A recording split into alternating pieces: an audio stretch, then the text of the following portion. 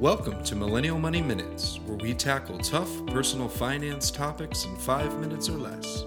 With your host, Grant from MillennialMoney.com and Matt from DistilledDollar.com.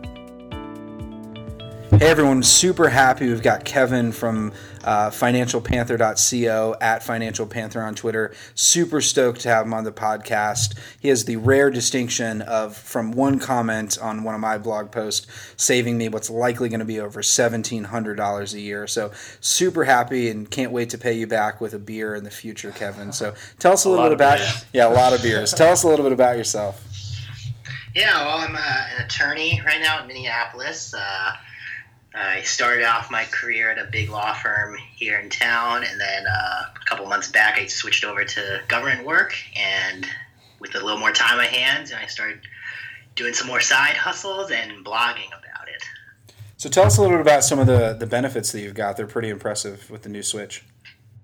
Yeah, one of the things is government work, you get paid less, but you get some sweet access to some retirement accounts. One I get is a 457 account, which is like a government version of 401k, except doesn't have any early withdrawal penalties. So it's like a sweet early retirement account. Yeah, and then I also have a pension. It's a defined contribution pension, which basically lets me put in 11.5% of my salary into it.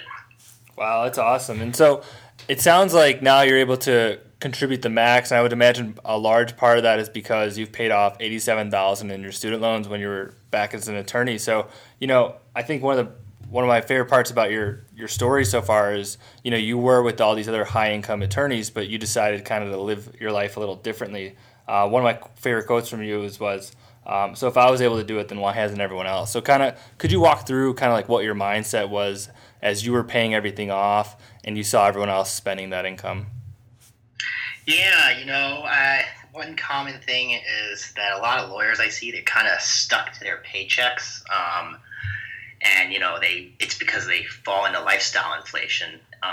So one of the things when I went in was I didn't want to be stuck. I kind of knew going in that the big law firm wasn't a great environment for me, and so I just tried to live like a student for a couple more years, which is something that would seem easy to do, but a lot of people just can't do it. They immediately get the big paycheck and then start upgrading everything in their life. So, fancy apartment, nicer clothes, better food. And I just tried to stay at the student level, which is what I had been doing, just a few months before. Was it easier as you got closer to reaching a zero on your student loans? One thing is I kind of compare myself to like a regular 26-year-old at the time when I was 26. And so, it gets easier when you think about, that the type of income you're making isn't normal. So if you just live like most people in the world are living, you can really save a lot of money without feeling like you're missing out on something. Were you eating cat food? No, I was eating like regular food. I had to ask that. No, so one of the things, I naturally in the blogosphere could sort of deem you the king of the side hustle.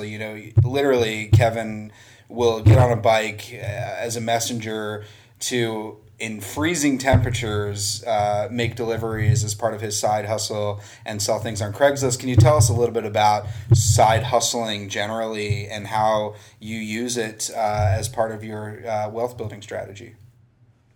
Yeah, the great thing about side hustling is that it's income that you don't need at all. So that means you can literally save 100% of it, because if you're living fine before with what you're making in a day job, everything else is just icing on the cake.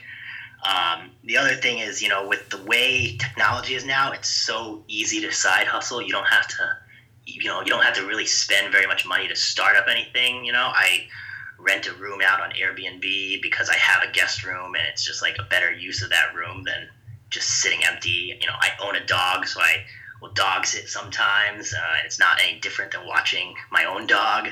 I like biking and getting exercise, so I'll do some deliveries using Postmates, which is kind of like an Uber for deliveries. And, it's like you kind of get a little benefit out of it and make a little money on the side. No, it's super impressive. And anyone, if you're interested in side hustling in general, check out Kevin's blog at financialpanther.co. Thanks for listening to Millennial Money Minutes.